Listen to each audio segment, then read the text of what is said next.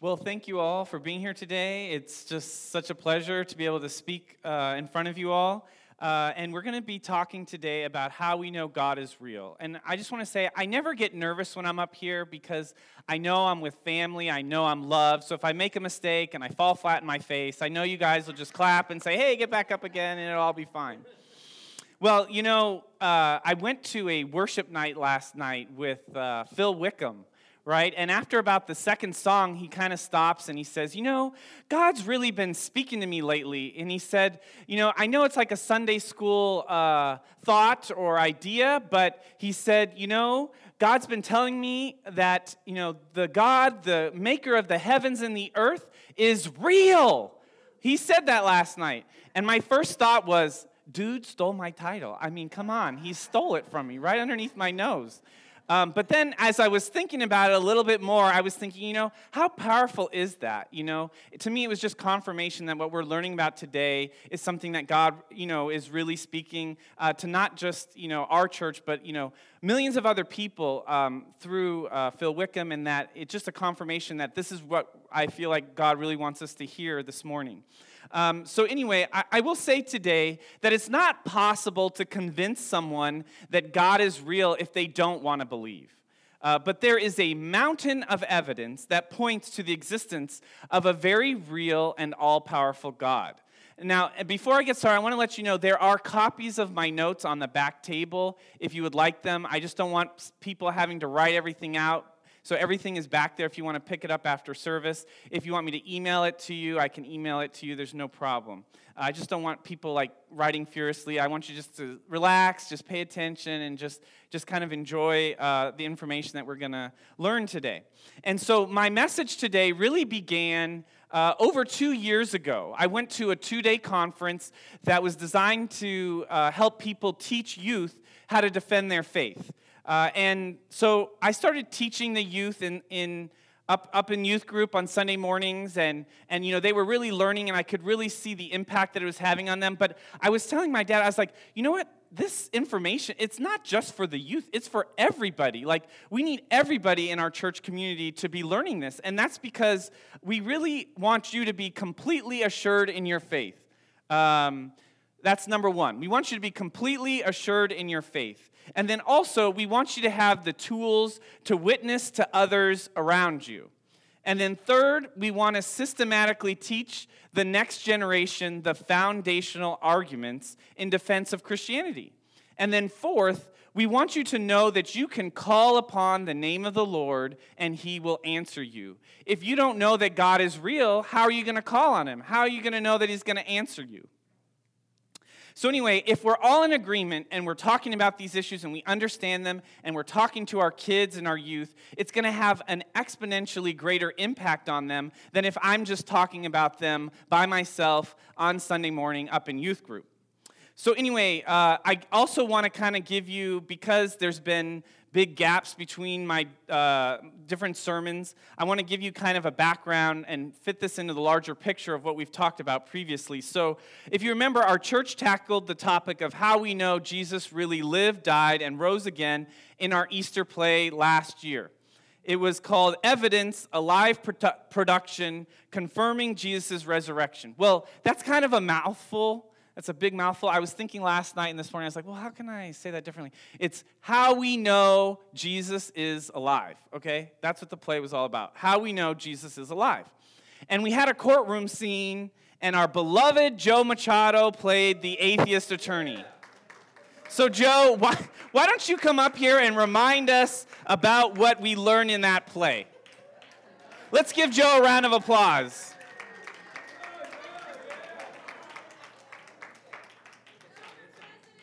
Yes. You got it. Okay. So, Joe, you were the atheist prosecutor in our trial last year. Can you tell us what happened in the trial? Well, I really just didn't believe that Jesus had rose from the dead. I was prepared. I did my research.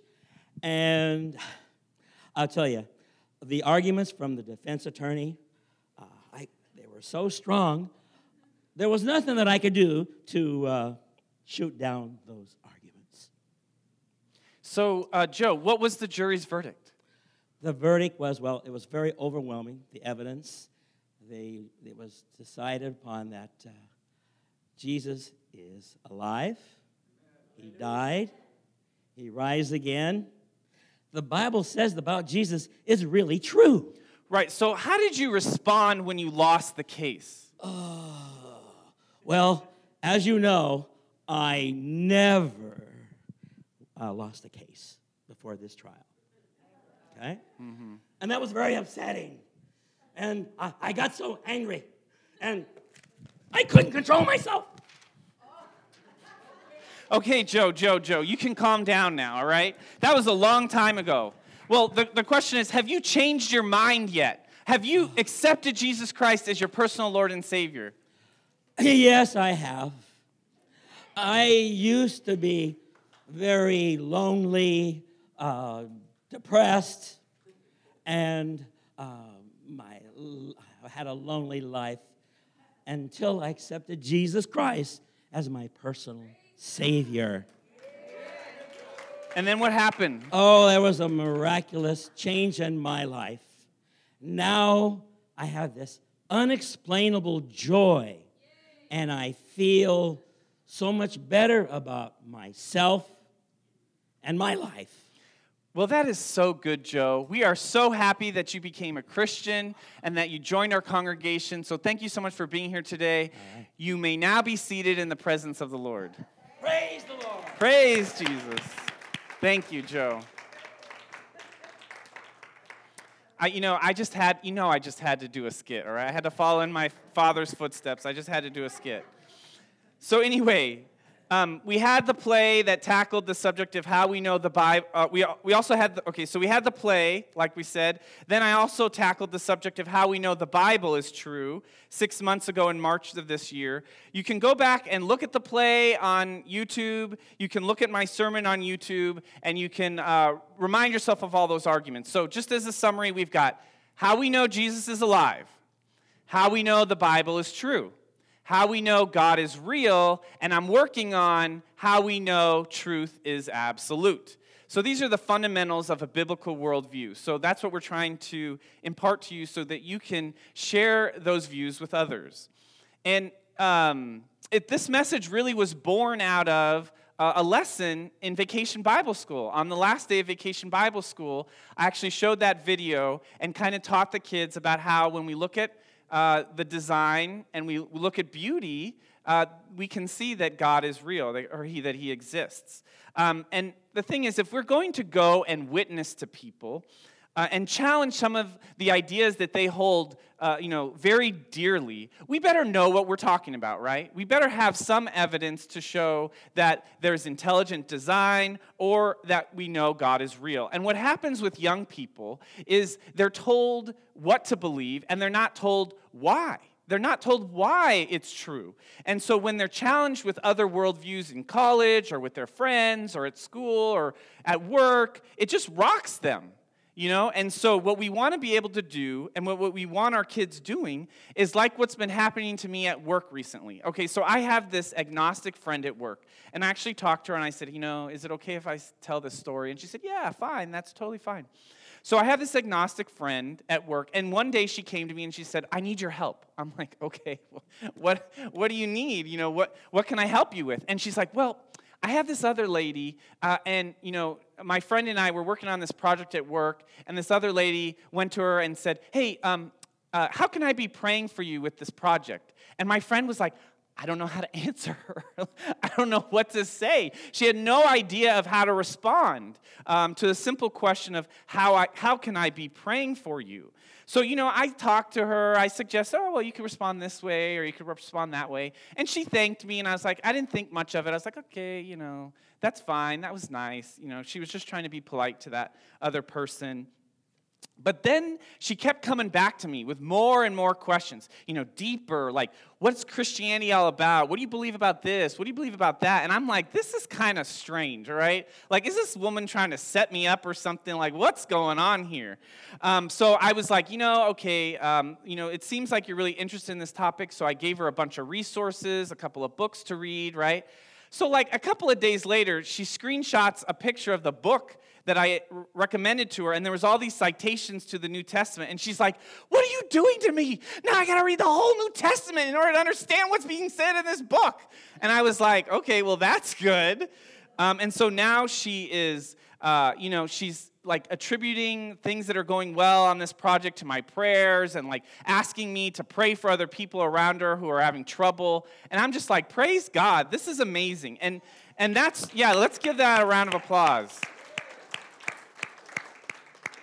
And so the point is, we don't need to convince people on the spot. When others see the confidence we have, the love we have for others, and that we are able to give a reason for what we believe, they will just kind of gradually get drawn to it, right? And that's what we want to be talking about today. So we have to have the knowledge to be able to direct people to the right place and be able to intelligently answer their questions. What we see in society today is that evolution has really taken on this ideology that competes with Christianity in a way that no other scientific topics have. People really are making evolution greater than God, and we don't see that in the same way as discoveries from people like Albert Einstein or Sir Isaac Newton. Because the principles of Einstein and Newton can be proven. We know that E equals mc squared, or we know that gravity exists in the world around us. But, we can't really prove evolution. It's not really a provable theory. We can't, do an experiment and show how, an ape turned into a human. And so evolution is not like gravity or plate tectonics, which are purely scientific in nature. Evolution is now tied to all these other questions, these bigger, larger questions in life, where did we come from? Who are we? And what is our purpose in life? It has become the basis of an entire way of seeing the world that conflicts with Christianity. Everything in our culture is trying to teach us from a perspective that says everything came about from a blind and purposeless process. If evolution is true, everything must be understood from that perspective.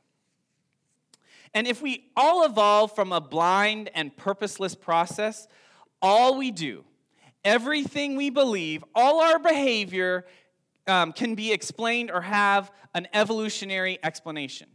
This is why we see evolution influencing not just science, but medicine, economics, law, even religion, even how some people talk about religion is affected by evolution. For example, I'm a lawyer. I'm an attorney by nature. That is my profession. I see evolution influencing the legal profession. I don't know if you know this, but there's this tool of constitutional interpretation called living constitutionalism. This is where judges decide that they can make new rights and new law instead of applying the law as written. And really, that is an outgrowth, or that is a product of people's views on evolution, because the point is that the Constitution needs to evolve to meet the growing needs of society. Our society is always growing, we're evolving, so the Constitution has to do the same. And, people have also used evolution to explain why some people need religion. According to them, it's because all of us here, all of you, are less evolved, right? And you have not evolved away from your need to believe in God and have community. This is why some people say that religion is only a crutch for the weak, or less evolved people. Evolution is also dangerous because evolutionary theory has impacted others like Hitler. In coming to a conclusion that certain races are better than others. And we know that that is absolutely not true. It is not consistent with a biblical worldview or with Scripture, because we know in Genesis 1:27, it says we are all created in the image of God, every single one of us in this room and on the earth.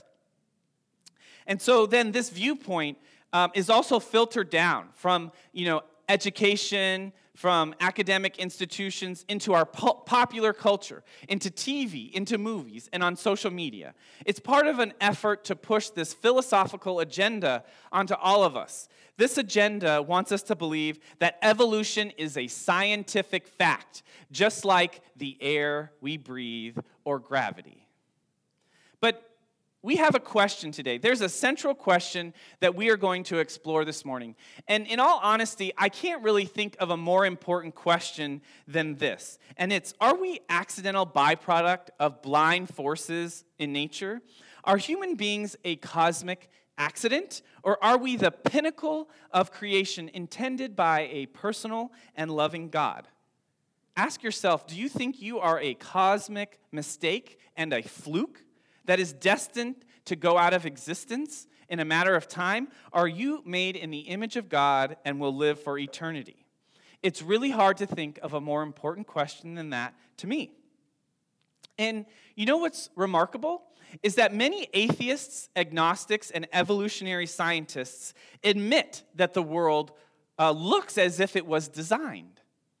They say, boy, you know, the world sure looks like it's designed, but we know it's not. You know, does that really sound like science to you all? It doesn't sound like science to me. So, for example, one of the most world-renowned atheists, Richard Dawkins, he says in one of his books, biology is the study of complicated things that give the appearance of having been designed for a purpose. I have a question, all right? And I know we have a scientist in the room, okay? Ashley, maybe she can help me with it. I also know she has a few pet ducks, so, maybe she can answer this. It's a very difficult scientific question, all right? If something walks like a duck, eats like a duck, smells like a duck, swims like a duck, and quacks like a duck, what do you think it might be? It's a duck, right? It might be a duck. So maybe the world looks designed and gives the appearance of being designed because it actually is. The amazing thing is that more and more scientists have started saying, wait a minute, the world looks designed. This should not come as a surprise to us as believers because, David, more than 3,000 years ago, said before any scientific advancement, before any of this stuff that we're going to talk about today, in Psalm 19, 1 through 2, David said, the heavens declare the glory of God. The skies proclaim the work of his hand. Day after day they pour forth speech. Night after night they display knowledge. So like I said, even 3,000 years ago, David knew that the world was the handiwork of an intelligent creator who revealed himself through the world. Now, we're going to look at a couple of examples today. We could go on and on and on. There's all sorts of different examples, but these are some of the most powerful, and we're going to look at two for the sake of time. All right, so let's start with physics, all right? We're going back to physics class. I don't know if you ever took physics in high school, but we're going back, all right? Does physics point toward the existence of God? So let's say, I'm going to give you an example, okay? This is just like close your eyes or just like ponder, okay? Just get a vision, all right? So let's say you're in the middle of the woods and you see this clearing. Okay, there we go. There's the clearing with a cabin like this one in the picture. You walk up to this cabin and you notice something strange. You hear your favorite song in the background, I'm a Soul Man by the Blues Brothers.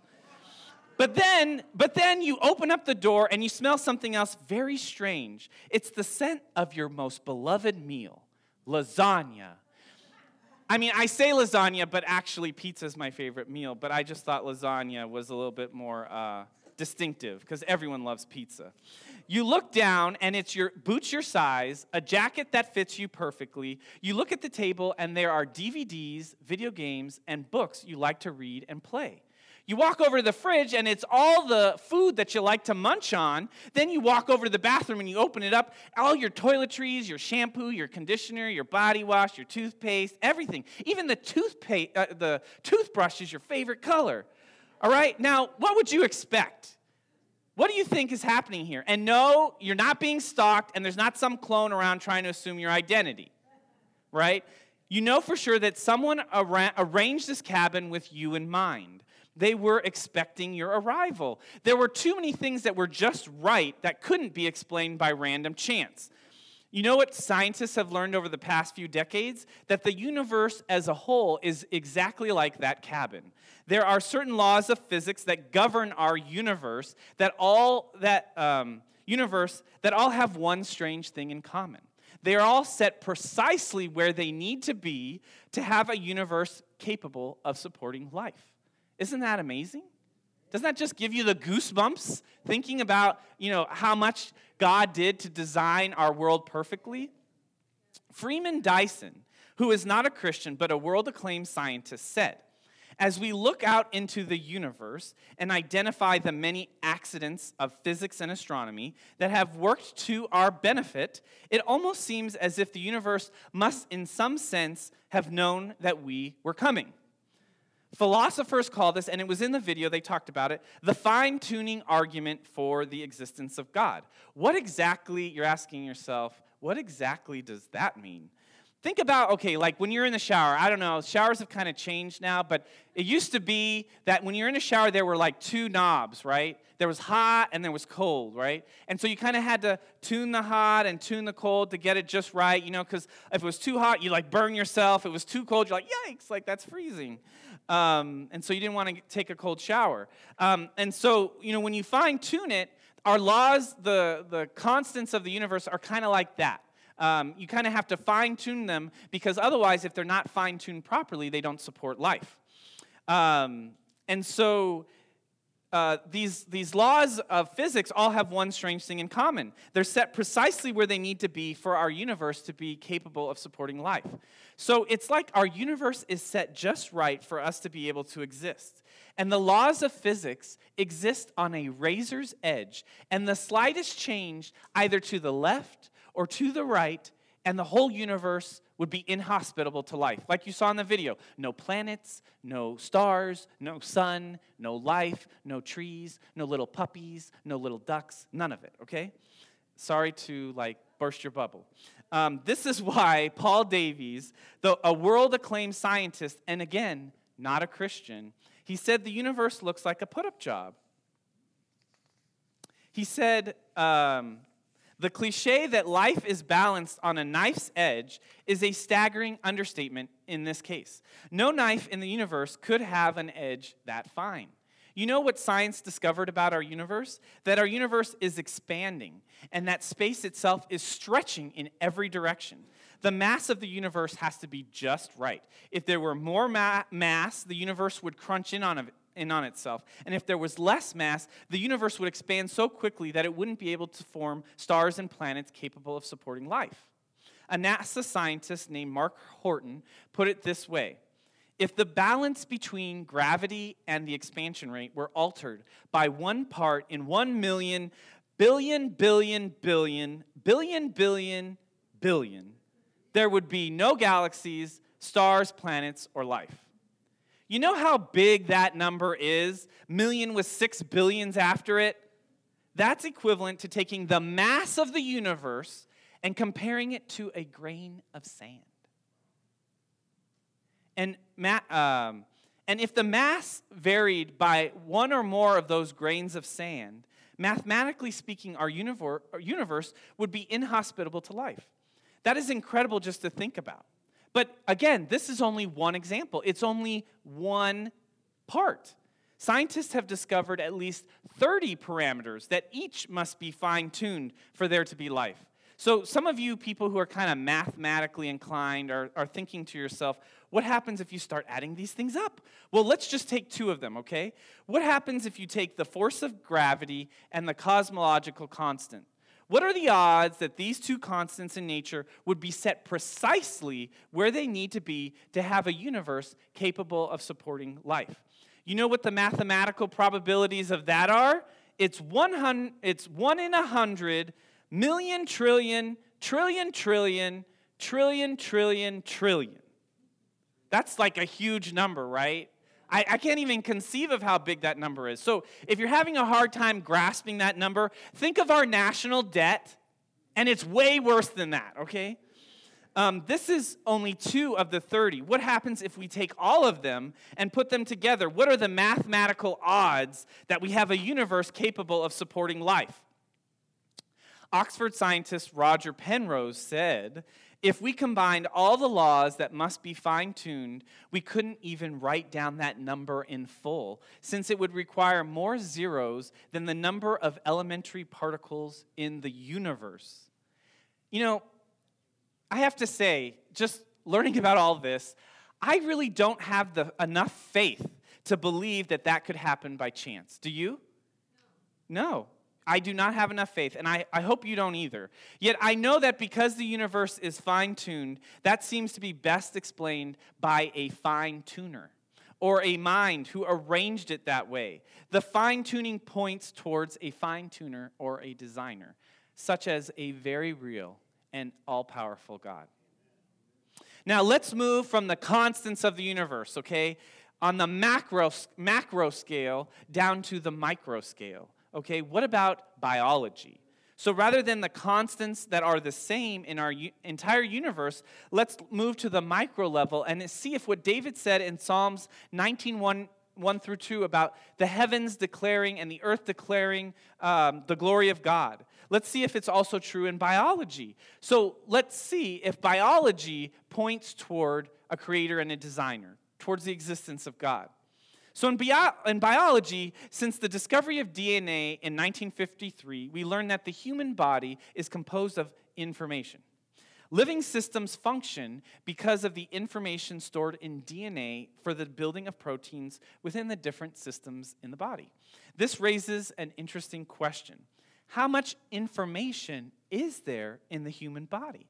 Well, our bodies are made up, the average adult human body is made up of 100 trillion cells. And if you take the DNA in one cell, in one of those 100 trillion cells, and you kind of like uncoil it in length, it ends up being about 9 feet in length. And if you take all the cells in your body and you uncoil them and you kind of line them up back to back, it would go from here to the sun and back 70 times. That's how much information that you have in your body. Isn't that powerful? Isn't that wonderful? Don't we serve a great God? And what does DNA do? It stores information. How much information do you think all this DNA stores? Well, conservative estimates say that the DNA in one cell in your body has the equivalent of 8 billion letters, 500 million words, or 8,000 books. That means DNA can store information more equivalently than the best memory stick that we have available to us today. Bill Gates, the founder of Microsoft, said, DNA is like a computer program, but far, far more advanced than any software we've ever created. And yes, it's also true for Steve Jobs and Apple. And you know what? I'm sure if we talk to Rosie's son Isaac afterwards, he can confirm that it's probably also true for Google as well. But this raises an interesting question. If we peer inside the cell and we see the sophistication and the technology and all this information far beyond what humans can come close to creating, it raises a question about what is the best explanation for all this information. Those who don't believe in intelligent design have a popular explanation. Can anyone kind of guess what you think it is? Basically, they say we got lucky, all right? And they say we're the ones who are anti-science, all right? They say we got lucky. Richard Dawkins came up with this idea called the monkeys typing Shakespeare theorem. He said if you take enough monkeys and enough computers and you give them enough time, eventually one of these monkeys will sit down and type out all the works of Shakespeare. Do you see his reasoning? His point is that he's trying to explain how you get all this information through a blind and purposeless process. The question is, can this actually explain it? You know, there was an MIT scientist named Seth Lloyd. He said, given the age of our universe and the size of our universe, how much information could arise purely by chance? And he concluded, not all the works of Shakespeare, not one work of Shakespeare, not one chapter from one work of Shakespeare, not a page and not even a paragraph, but All the universe could produce by chance was 4 lines from one book of Shakespeare. And it is, to be or not to be, that is the question, whether 'tis nobler in the mind to suffer. When we come across information, we know it comes from a mind. If we go to the beach and we see, I hope I have this picture behind me, John loves Mary, right? It's in a heart. And if you see that, none of you would think that that came about by some random earthquake or some tidal wave. You know that was created by a mind. Either John loves Mary or Mary really wants to be loved by John, so she wrote that down hoping that he would say he loves her. But the only plausible explanation is that it comes from a mind. Stephen Meyer, Cambridge-trained philosopher of science, said, "Whenever we find specified information and we know the causal story of how it arose, we always find that it arose from an intelligent source. If you have a book, you trace it back to the intelligent source, and it's an author. If you have a newspaper, you trace it back to the intelligent source, and it's a journalist. If you have a text and it's legible, you trace it back to a texter, you know?" And this reminds me of a story. So for example, my mom, all right? Sometimes I get these texts from my mom, all right? It's like capital A, you know, or DFG, you know what I mean? And I kind of look at that and I'm like, I don't think my mom really meant to send that to me, right? It's not really legible. She's not really saying anything. And then I think to myself, I say, you know, I know my mom, I know my dad and I were pinned at the top of her, on her phone, on that texting app, and it must have just been in her purse and it's jumbled around, or, you know, it's like in her pocket and it's like a pocket text or whatever. So I know that she didn't mean or intend for that to be sent. It's not like her intelligent mind came up with something, decided to put it down and send it to me, right? Exactly. So we look inside the cell on the smallest level. We don't see the equivalent of John loves Mary. We see more sophistication and advanced technology far beyond anything humans can even come close to creating. And again, like I said before, I don't have enough faith to believe that all that happened by chance or because chemicals were in motion. I think it points to a mind and a very real and powerful God. And you know who agrees with me? You'll be very surprised to learn who actually agrees with me. If you ever studied philosophy, you would know the name Antony Flew, because Antony Flew for 50 years was one of the most widely read philosophical atheists in the world. He said the idea of God is meaningless. He presented his evidence before C.S. Lewis at the Socratic Club at Oxford in the 1950s. He died in 2010, but before he died, he made an announcement that rocked the world. This former atheist wrote a book, and he called it, "There Is a God." You know what persuaded him? He said when he started, there was little scientific evidence pointing to God. But when science started discovering these things like the fine-tuning of the universe, the origin of the universe, and all the information in DNA, he said, there must be a mind. He puts it this way in his own words. What I think the DNA material has done is shown that intelligence must have been involved in getting these extraordinarily diverse elements together. The enormous complexity by which the results were achieved looks to me like the work of intelligence. And you know what? I think he's right. Some of you may be saying, well, if God is really out there, why doesn't he make himself, more obvious? Why doesn't he make himself more known? Like, you know how we have all our toys, and they all say, made in China, all right? We all know they came from China. Why doesn't God just write on every cell of our body, made by Yahweh? Why doesn't he say that? That would be easy, right? Then you could just talk to the atheist and say, hey, atheist, look, it says made by Yahweh. Well, when we study the DNA evidence in each and every cell in our body, he basically did. He basically autographed every single cell in our body. For those with eyes to see and ears to hear, God has made himself known. You are not an accident, my friends. You are not a cosmic fluke. You have been made in the image of God, and he knows you and loves you, and in fact does have a plan for your life. Isn't that awesome to know? Isn't that just awesome? Let's give God a round of applause. And And I will tell you, everything that I just said does not even include all of our own personal testimonies.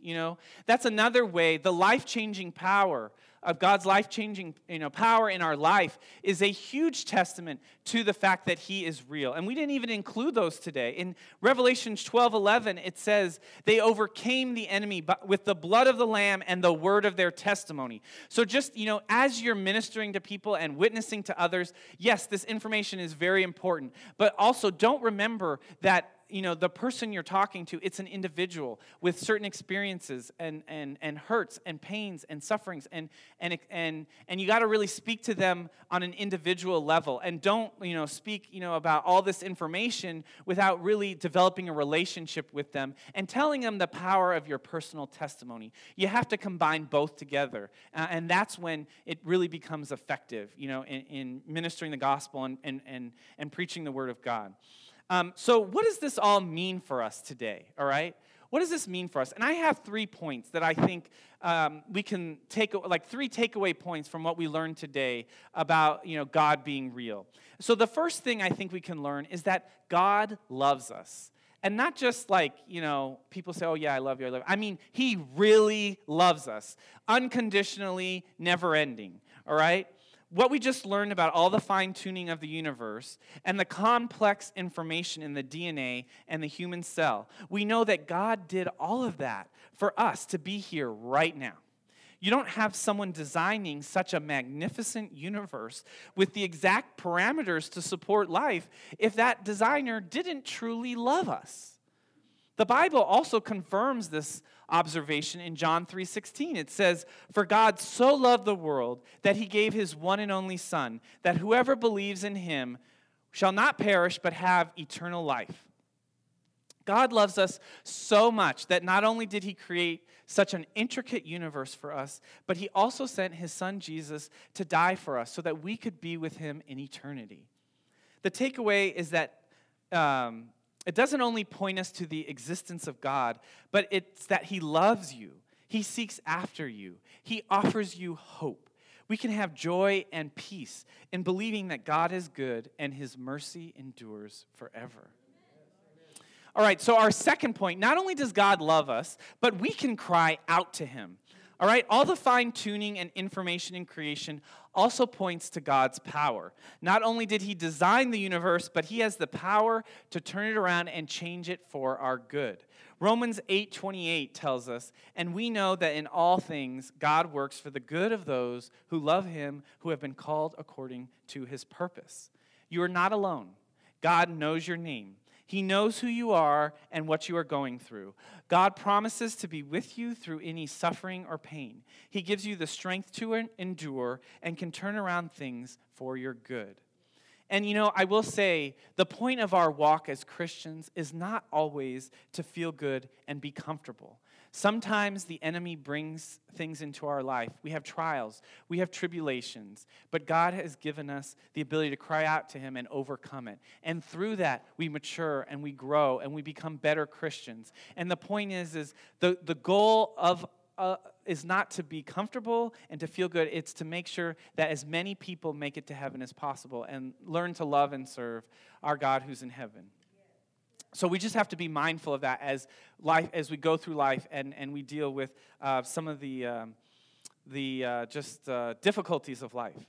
Okay, and so lastly, what we can learn from this. Now, I will say this is not it's not like a direct point that you can infer from today. It's not like there's this mountain of evidence that you can infer from this last point. But I think by extension, it's really important to make this point. Because if you think about what we've been learning about, how we know Jesus is alive, how we know the Bible is true, and then today, how we know God is real, I think this point really extends from that. And so it's not only does God have the power to change things around for our good, but also the Bible tells us that we have authority as believers in this world. And so when David was in the sheep fields, he looked up to the sky and he said in Psalms 83, 3-6, "When I consider your heavens, the work of your fingers, the moon and the stars, which you have set in place, what is mankind that you are mindful of them, human beings that you care for them? You have made them a little lower than the angels and crowned them with glory and honor. You made them rulers over the work of your hands. You put everything under their feet. And if you look at that end, it says, you made them rulers over the work of your hands. I mean, here David he's looking at the stars, he's looking at the moons, he's looking at creation, and he comes to the conclusion that us as humans, we are rulers over the work of his hands. God wants us to be in partnership with him in overcoming this world's trouble and accomplishing his purposes. Luke 10:19 also tells us, I have given you authority to trample on snakes and scorpions and to overcome all the power of the enemy. Nothing will harm you. When we look at the incredible complexity of the universe and all the information in DNA and God's power, why would we doubt or have fear when we see what is going on around us in the world right now? We have the authority of the Almighty God to change the circumstances around us if we are wise and we are bold and we're willing to lean into him when we face tribulations and trials of many kind. You think God can't handle inflation or wars or the moral decay that you see around us? God's not stumped. He is Almighty God, and we can be encouraged and confident and know that he has a plan, and he will accomplish it. He will accomplish his purposes if we are only faithful and willing to follow his leading. So that's all I have for you today. I hope you enjoyed it. Amen. All right. Praise God.